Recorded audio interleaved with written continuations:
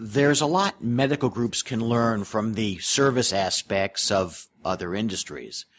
Take Carlitos Cafe y Cantina restaurant on State Street in Santa Barbara, California, for instance.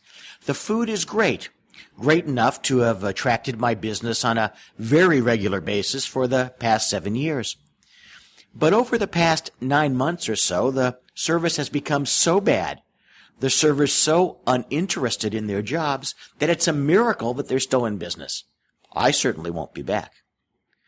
When I last sat there, embarrassed that the referral source I took to lunch had to ask 3 times for the spicy salsa that never came, or when I had to get up to go from the outside patio into the restaurant to find the server, who was chatting away with 2 other employees, to get an iced tea refill, I realized that Carlitos is the perfect poster child for the soft underbelly problem of many medical groups.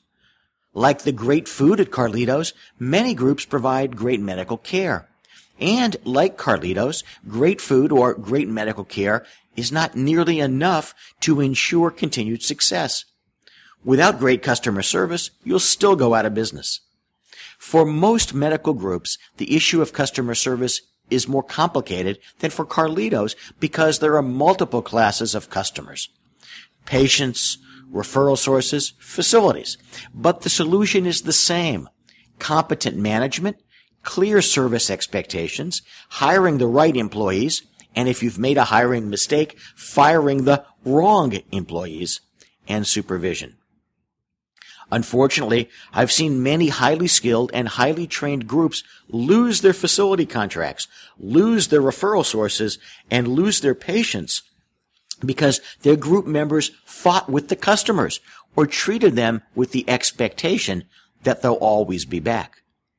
The group's leaders are always shocked when, for example, they get the call from the hospital CEO that their contract won't be renewed and that the hospital is looking for other options.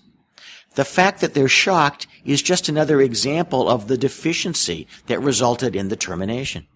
Carlitos had many chances to win back my loyalty. You have many chances to win the loyalty of your customers too, many chances each day. What you don't want is for the hospital CEO to come to the conclusion, as I did about Carlitos, that despite the great product, it's time to cut you loose.